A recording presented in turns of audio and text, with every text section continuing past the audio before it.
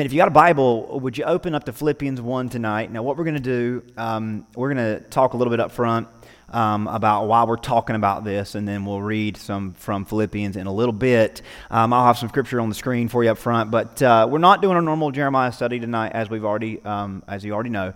I think the subject of the text in Jeremiah would have been appropriate, but it would have been a little bit tone deaf.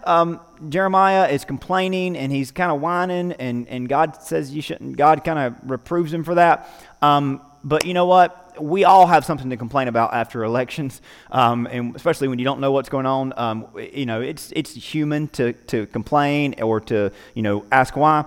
So I thought, you know what, that might just be a little bit too on the nose. Next Wednesday, don't worry, we'll get into that Jeremiah study. So I do encourage you to read Jeremiah 15. Jeremiah just flat out asked God, hey, why? Why am I going through this? He thinks God lied to him. He feels like God deceived him. So read that text. We'll get into that next week. And I really feel like as much as we kind of don't like being approached in those situations, God gives him some help, and God gives him some clarity, and God ultimately shows him that, hey, I haven't deceived you at all, that everything's going to work out the way I told you it would. But that's next week. But I felt like tonight, the pastoral thing to do would kind of read the room and bring something to encourage us and give us some guidance. Now, you all, most likely being here on a Wednesday night, you all already know all this. Nobody here tonight is going to be, nothing I say tonight is going to be, wow, I didn't know that. Maybe so. God works and gives us what we need. But I think there's going to be plenty of people in your path over the next day, next week, next so-and-so amount of time that need to be reminded of the things we're going to talk about tonight. I need to be reminded of the things that we're going to talk about tonight. I think probably it will do us all good to hear some of these things. But more importantly, that we might be a conduit to tell somebody that God's Word has something to give us in this time. So, I had a hunch that we might be in here tonight, kind of either in between the election speculation and results. For the past week, there's been one passage of Scripture on my mind, and one verse I've been quoting over and over again in my own heart that I thought, hey, it would be really good to bring to the church tonight. So I've thought about a lot of Scripture over the last week. Honestly, I feel like as a pastor, it's my responsibility to, bring God's Word to us that's relevant for whatever we're going through. And there's a lot in the Bible about kingdoms and empires and kings coming and kings going. And even though we have a democracy and they didn't, and even though things are different, God's Word's still His Word, and it's still true, and it's still appropriate for what we face. So I thought about a lot of Scripture. There's a lot of awesome, incredible verses that remind us that God's in control and that we don't need to worry or fear. But come on, that doesn't mean that we're not going to worry, right? We're going to worry. We're going to wonder. We're going to be either excited about who gets in or worried about who gets in, and we're going to be either in agreement or disagreement. So even if we shouldn't worry, we still do. And I think there's some good scriptures that we should read, we should hear, we should say them out loud. A scripture that I shared with y'all last week in an email from Daniel. I want to show you some verses from Daniel up front, because Daniel 2, we looked at Sunday. Daniel 4 is a really important passage when it comes to kind of dealing with transitions of power and dealing with government and where God is and all that. Y'all know the story. Nebuchadnezzar, king of the world. Daniel comes to him. He has some bad dreams. Daniel says, I can tell you about those dreams. And Nebuchadnezzar, we talked about one of his dreams Sunday, but he had another dream where he saw this giant tree and it was chopped down, and these angels showed up. And these angels kept repeating a very specific line to Nebuchadnezzar in this dream about why he was going to go through some of the hardships he was going to go through. And here's a clip from Daniel 4.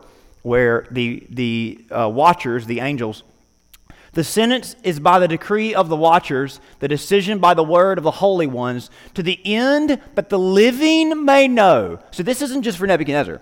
This is God is trying to say, I am giving you this vision, Nebuchadnezzar, and you're going to go out. Remember, he goes out into the pasture for 7 years. He's like an animal, and they have to hide him from the rest of the empire because they're trying to keep his image, from being tarnished. He grows, he gets talons, and he has hair, looks like an animal. And the story goes that Nebuchadnezzar was out, really indisposed for 7 years. But this scripture says, this is why this is going to happen to you, Nebuchadnezzar. So that the living may know that the Most High rules over the kingdoms of men and gives it or gives them to whom he will and sets over it the lowliest of men. Now that verse is repeated not once, not twice, but 3 times in that chapter. We get it again later on in verse 25. Till you know the Most High rules the kingdom of men and gives it to whom he will. And then again in verse 32. Until you know that the Most High rules the kingdom of men and gives it to whom he will. Now, that part of the first time we read it gives it to even the lowliest. Nebuchadnezzar was one of the most powerful and able men to ever have lived. Yet, compared to God, he was one of the lowest of men. At the end of Nebuchadnezzar's reign, he would lift up his voice and say this: At the end of the days, I, Nebuchadnezzar, lifted my eyes to heaven, and my reason returned to me. And I blessed the Most High, because he thought he was the Most High. He thought he was the greatest. But he realized somebody else was. He praised and honored him who lives forever, for his dominion is an everlasting dominion. His kingdom endures from generation to generation, even ours. All the inhabitants of the earth are counted as nothing. Now, this isn't to say that anyone who has ruled, is ruling, or might rule is nothing or little or low. I mean, this isn't to insult them. This is just God comparing his greatness to our not-so-greatness in comparison. He does according to his will among the host of heaven and among the inhabitants of the earth. None can stay, as in try to push his hand back and say, what are you doing? None can stay his hand and say to him, what have you done?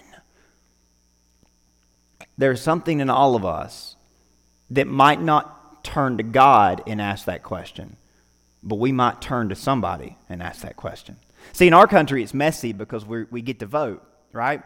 In our country, it's messy. We don't look at God and say, what have you done? We look at our neighbor and say, what have you done?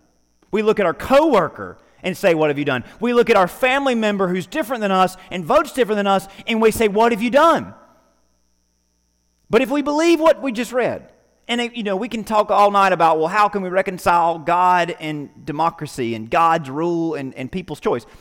That's for another day and time. But ultimately, we know there's some kind of through line through all that, isn't there? There's some kind of connection between our ability to choose and God's ultimate choice. And when I look at my neighbor who did not agree with or does not agree with me, when I look at my neighbor or when I look at my enemy and I say, what have you done? I'm really looking at God.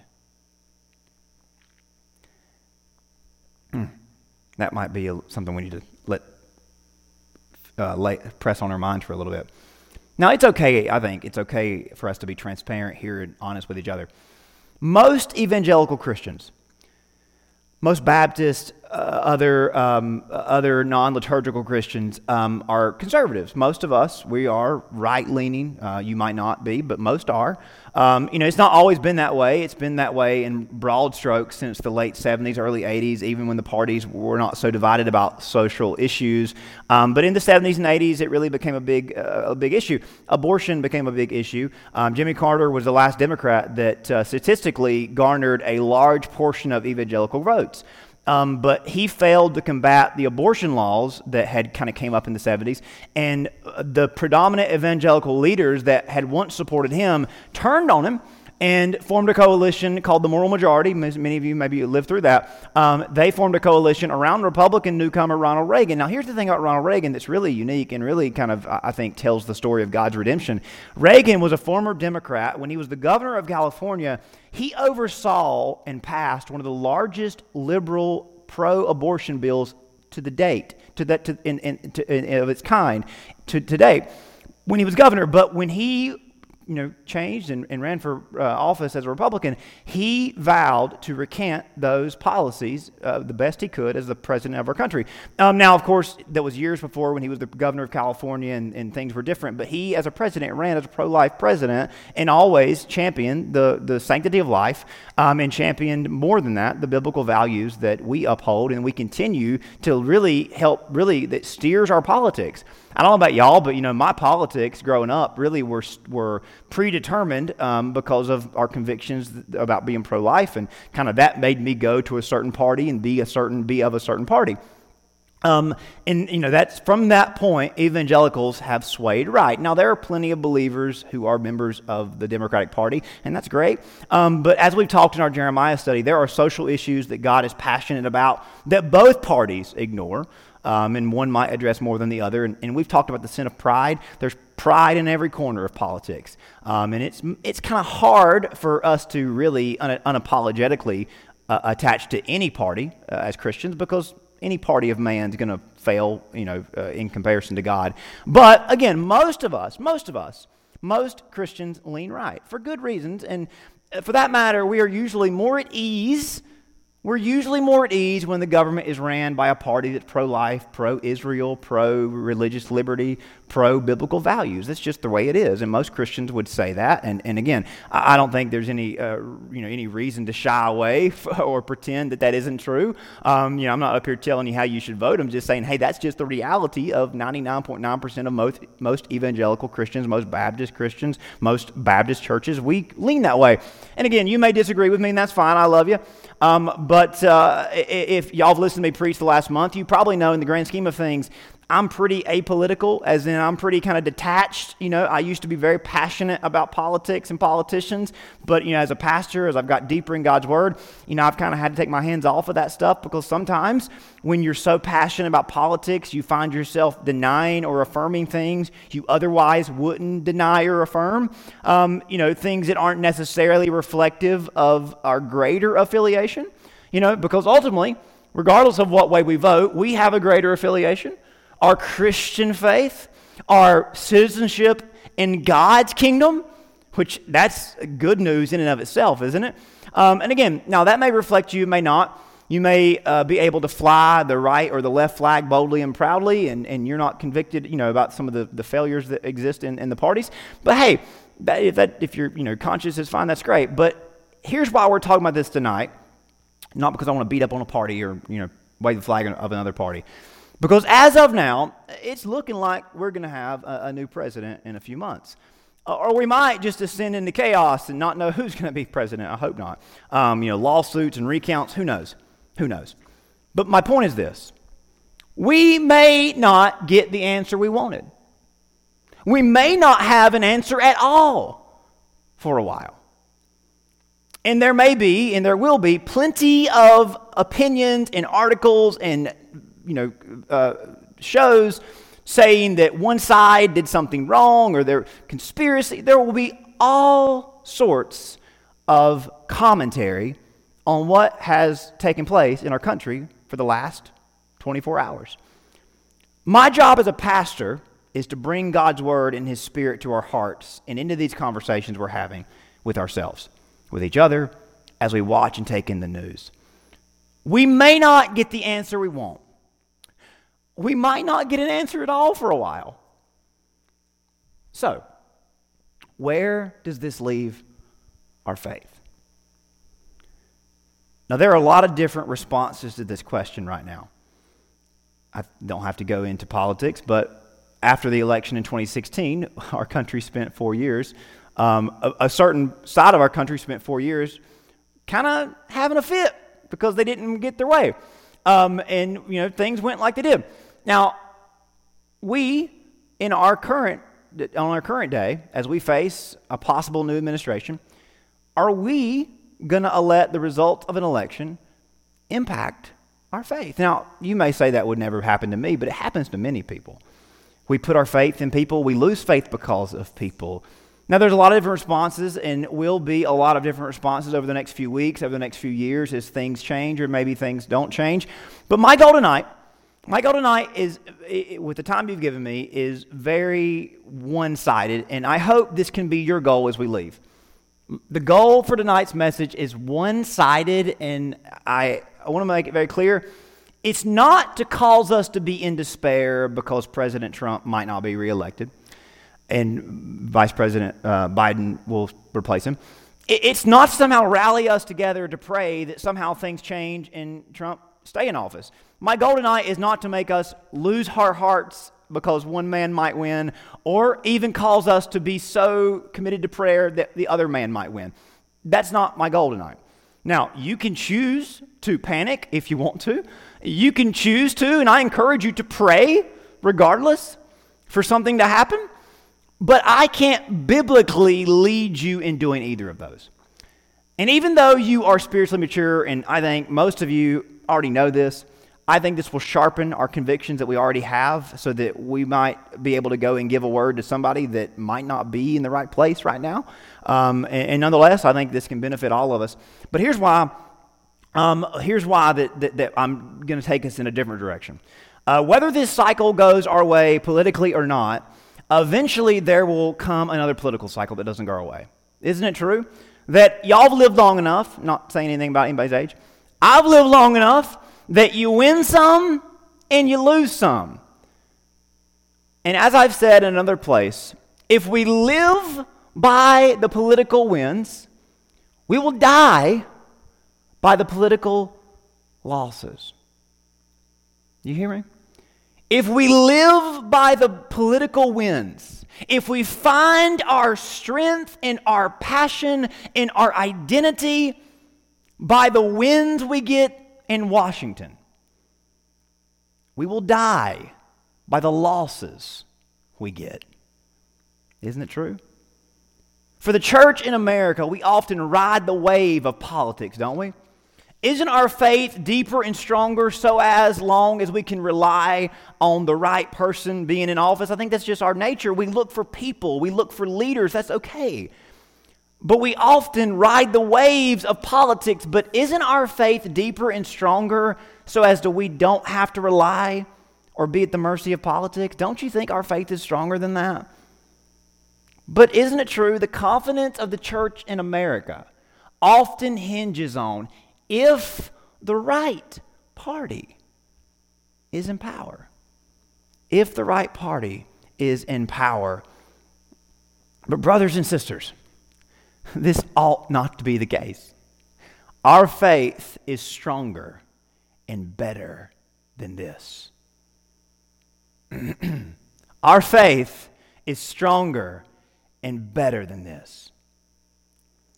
Now, allow me to speak from my own perspective as my faith was formed really during years when the church's back was against the wall. Y'all know I'm 30 years old, so for over half of my life, the country has been ruled by one less than moral administration and one not so Christian administration. Not to mention there's been threats of terrorism in other administrations. There's been economic crises in other administrations. Yet in those 30 years that I've been alive, despite the politics being there or not being there to aid and embolden the church, my faith was born in an America where on paper many would say it should not have been born. My faith was born and my calling to ministry really bloomed out of an America that wasn't really pushing and encouraging the church alone. And specifically, I learned that even when the country didn't have it right, the church was my hope and my refuge, and the place where I could find what I could not find in the world. And perhaps it was because I was told by so many and reminded so often. Maybe it was because the government wasn't where it needed to be, that I was so directly steered in a certain other direction. That I knew that I needed to find my influence in my culture and my direction from the church, not from the government, not from the ruling class. And regardless if that was necessary or not, I'm thankful for the world I've grown up in because it made me cling to nothing less than Jesus' blood and righteousness. I didn't have the America many of y'all had to grow up in. And maybe I'm worse for it. My nieces and nephews and my future children, they don't have the America to grow up in that I grew up in. But does that mean that the church still can't raise its light and be a beacon like it was for me, like it was for you? See, the America I grew up in calls me to dig my heels into and onto the solid rock because all other ground was sinking sand.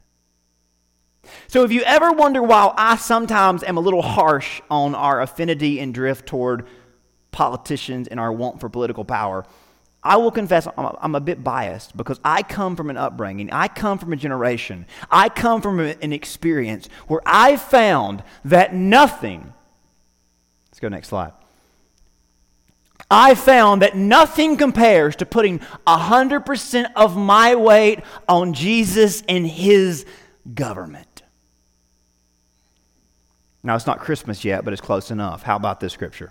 Isaiah 9. For unto us a child is born. To us a son is given. And from that day when Jesus was born, a government was established. The government shall be upon His shoulder. And His name shall be called Wonderful, Counselor, Mighty God, Everlasting Father, Prince of Peace. You know why this is so good? Because sometimes we get politicians that they're good at this, but they're not good at that. They're good economic leaders, but they're not good, moral leaders. They're good political orators, but they're not good people, one-on-one persons, right? We get different politicians that have this strength and that strength. They're big on the military, but they're not so big on the economy. They're big on, protecting our troops or protecting our men and women in uniform, but they're not so big on this. We have politicians who often fill different roles and do different things well, but listen to this truth about Jesus. He does everything, not just well, but perfect. He is the Prince of Peace. He is, we know more than that, the King of Kings. This next verse says, of the increase of His government and of peace, there will be no end. So from the day He came as a baby, His government has been getting stronger and growing, and His kingdom has been getting more and more powerful and more certain. There is a peace we can find as Christians that only we can find as Christians because of the government that we can depend on and rely on. So, if we're going to live by any political winds, let it be only by the victories of King Jesus. That doesn't mean that we can't be happy or sad when someone wins or loses. That's okay. But if we're going to find our energy and our boldness and the drive to take a bigger and higher and greater step by any political win, let it be by the victory of Jesus Christ. Because if we live by the political winds of this world, we will die by the losses of this world. Because whether it's the Republican Party or the Democratic Party, they will lose today, tomorrow, someday down the road. But isn't it true? We often find too much life in the winds of this world in general. We find too much of our life fulfillment in economic wins, social wins, family wins. And not that those things are bad or that they're not from God. But if they are of flesh and blood, they're temporary, they're fleeting, that means they won't last forever. And by that logic, if we live by any win of this world, we risk dying by the many losses we'll face in this world. And by win, I mean, if we find our life in our purpose, in our energy, by any check mark in this world, when the X crosses over it, we risk dying. We risk being defeated. We risk giving up. So I've already preached as much, but I want to leave you with one verse to learn and quote and repeat over the next few days. As you're tempted to feel victory or despair based on what the news reports, as you hear rumors and conspiracies, as you try to find something to cling to, as you face the many ups and downs in this life, There's a verse in Philippians 1 where Paul is responding to some concern expressed over his recent imprisonment. He was arrested unjustly for preaching the gospel. He was shipped off to Rome on a boat full of thieves and felons and murderers. He went along with them. He didn't resist. He was thrown in a Roman prison. He was chained to a Roman guard. He had a little window he could see through and got food passed to him through. He was facing the death penalty. He watched his friends, one after the other, be killed, burnt alive in the city of Rome. When written to and worried over the future of the church's expansion, the church at Philippi was wondering if all of a sudden Paul's evangelical movement was going to end. They wondered if they had it in them to continue without the leader that Paul was. Paul assured the Philippian church that the work that God had started, God would finish. He also said that what was happening to him was really happening to advance and further the gospel. That's found in Philippians 1:6 and 1:12. But there's a verse even greater than those two, even though they're pretty good.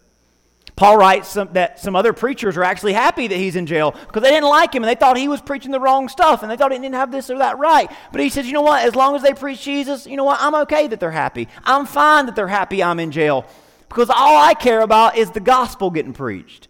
I don't care if I actually make it or am a famous person. If somebody's happy that I'm in jail but they go and preach Jesus, then God bless them. At the end of the chapter, though, he addresses some of the concerns over him because people are worried about his own mental health, his own well-being, his own faith. And this is where we find the secret to facing any and every season of life.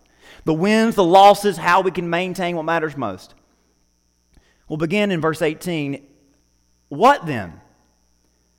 Only that in every way, whether in pretense or in truth, Christ is preached, and in this I rejoice, yes, and will rejoice. Paul says, what matters most to me is that the kingdom of God is going to grow. Yes, my circumstances are not ideal. Do I want to be in prison? Did I sign up to be in prison? Did I willfully lock myself up with a Roman soldier and say, hey, I don't want to be free? Of course not.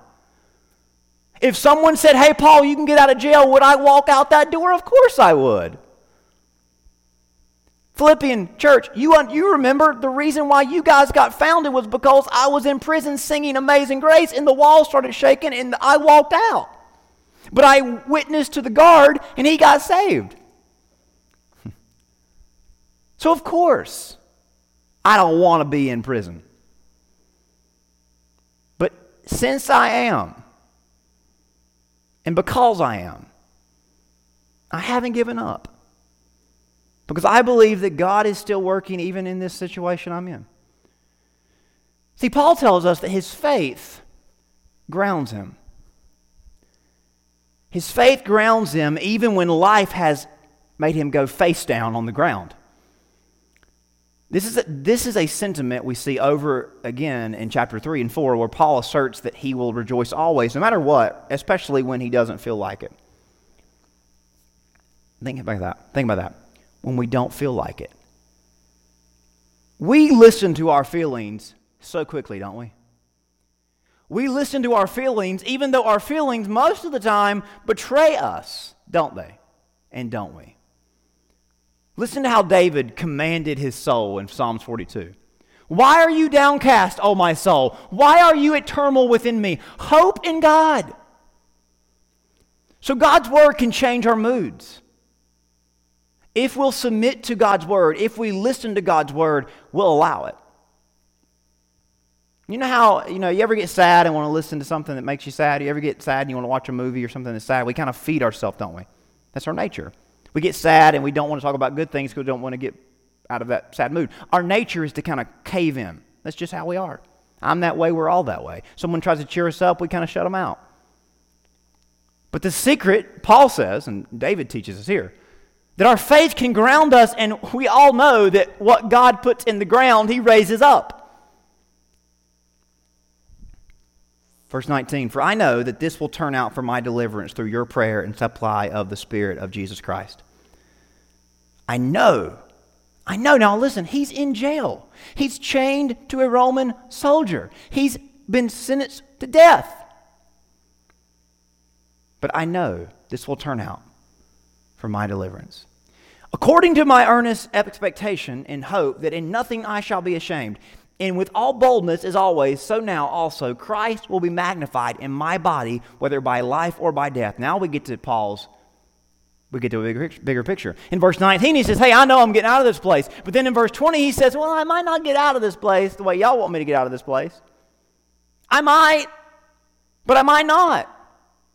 But I am going to be okay either way. Now, I don't want to underestimate this. Do you know how big of a deal for somebody in the first century to be saying that? You know how big of a deal that was? Nobody in the first century believed there was anything good after death. Even the Jews weren't sure what happened when you die. You read the Old Testament, there's barely any mention of the afterlife. Job mentions it, but all the Jews talked about was living long in the land. If you obey the commandments, you'll live long. You know why they wanted to live long? Because they didn't know what happened when you died. David had an idea that there was an afterlife, but every single Jewish believer, they were worried about what happened when you die. The Pharisees came along and they believed in a resurrection, but the Sadducees said, no.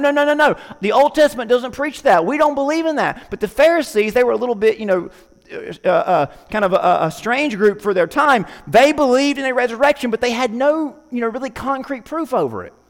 And then Jesus showed up and said, y'all want to know about a resurrection? I'll tell you about a resurrection. I am the resurrection. So for Paul to be in a prison, confident that even if he dies, he was going to be delivered. That's a radical thing. And here's how Christianity has changed the world, and we underestimate it. We don't blink an eye when somebody asks us, do you believe in heaven? Where are you going to go when you die? Because we have become so confident in this promise. But we kind of get numb to it, don't we? It's a big deal for Paul to be saying that. Paul's desire is that Christ be honored in his life, whether he suffers or prospers. Maybe you want to stop and say, how can Christ be honored if I suffer? If I lose something, if I take a step back, how can God be honored in that? Paul didn't have the explanation. He just had this conclusion. He wasn't going to rely on his conditions. He was going to rely on Christ. He wasn't going to rely on his conditions or anything else that you can put in there. He was going to rely on Christ. And this leads us to this big, super important, life-changing verse 21. Y'all know it. You probably quote it often. Hopefully you do. For me to live is Christ, and to die is gain. Would you read that with me? For me to live is Christ, and to die is gain. So where does Paul find life? In Christ's promises, in Christ's presence, in Christ's power, in Christ's peace, in Christ's purpose. So whether gains or losses, Paul sets his meter on what God's will, where Christ is leading him. Paul refused to find life in any victory other than that of Christ's victory over sin and death. And guess what? That victory never ceases to supply life, and eternal life at that.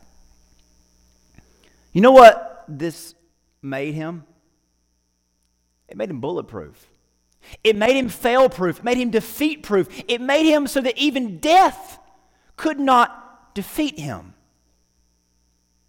So he had this attitude, even in defeat, even in suffering, even in setbacks, even in persecution, even in when the world passes us by, there's something to gain. God can still be glorified.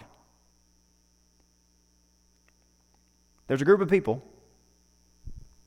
There are people in this country that if their guy doesn't win, they say, I guess we got to wait for 4 years for something to change. People that are atheists, people that are of religions, other religions. There are Christians that wonder if God can be glorified if the wrong person wins. Take it from the Apostle Paul. Even in defeat, even in suffering, even in setbacks. Do we wish these things? No. But if they come, and of course they do, there's something to gain. There's glory to make. See, contrary to living by the world's winds and dying by the world's losses, if we live by Christ, whether win or loss in this world, our life can't be taken away. In every situation, faith grows and hope endures. Faith grows and hope endures. It's all about our center, our foundation. It's all about our anchor. So let me ask you tonight, and maybe I want you to go up to somebody, and as long as you know them. If you see somebody pulling their hair out, ask them, where's your center, Christian?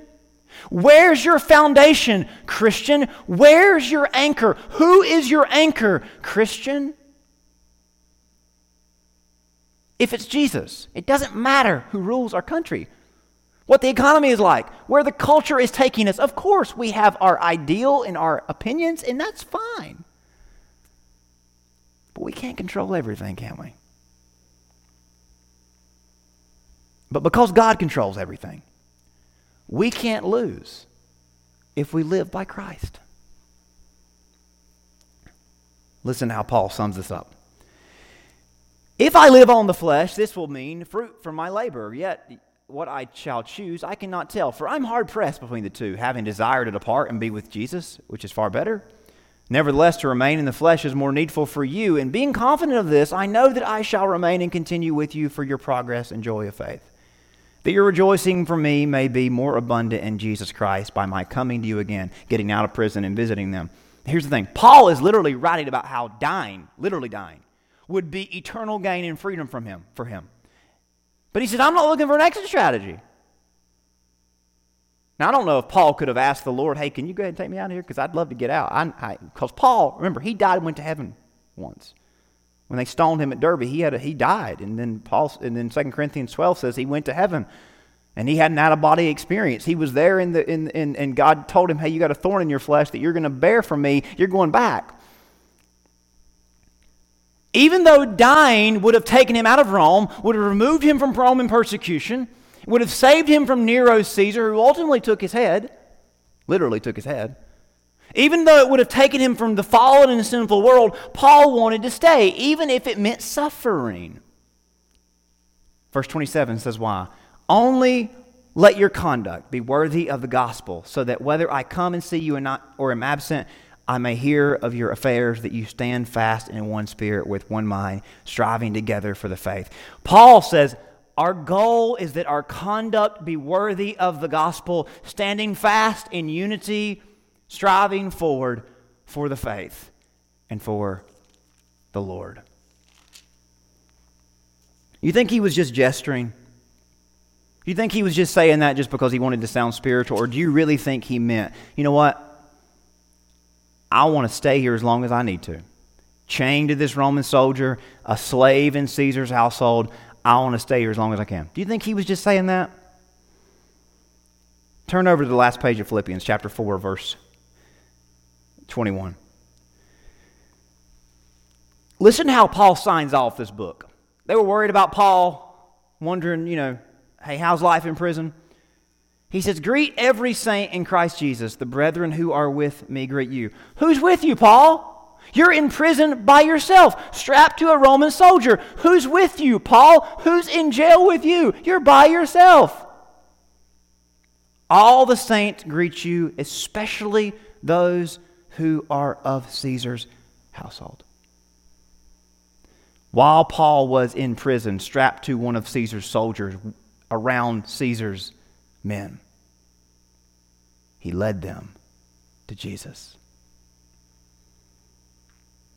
So now Paul would say, you think your losses are bad? My losses put me in prison. I wouldn't make it out. My head was chopped off when this was over. But I didn't lose. I wasn't defeated. I got to lead some of Caesar's own men to Jesus. So the grace of the Lord Jesus be with you, as it has been with me. So if the grace of God used Paul to witness in those days, he can use us in our days. So let's not give up or lose heart, because our life is in Christ and nothing can take that away. So no matter what, don't stop believing. More importantly, don't stop living, as many might be tempted to. I know many will say it could be worse and all this stuff, and politics some more. But may the church resolve and determine to live for Jesus, whether it's easy or not. Hey, I'd love for it to be easy.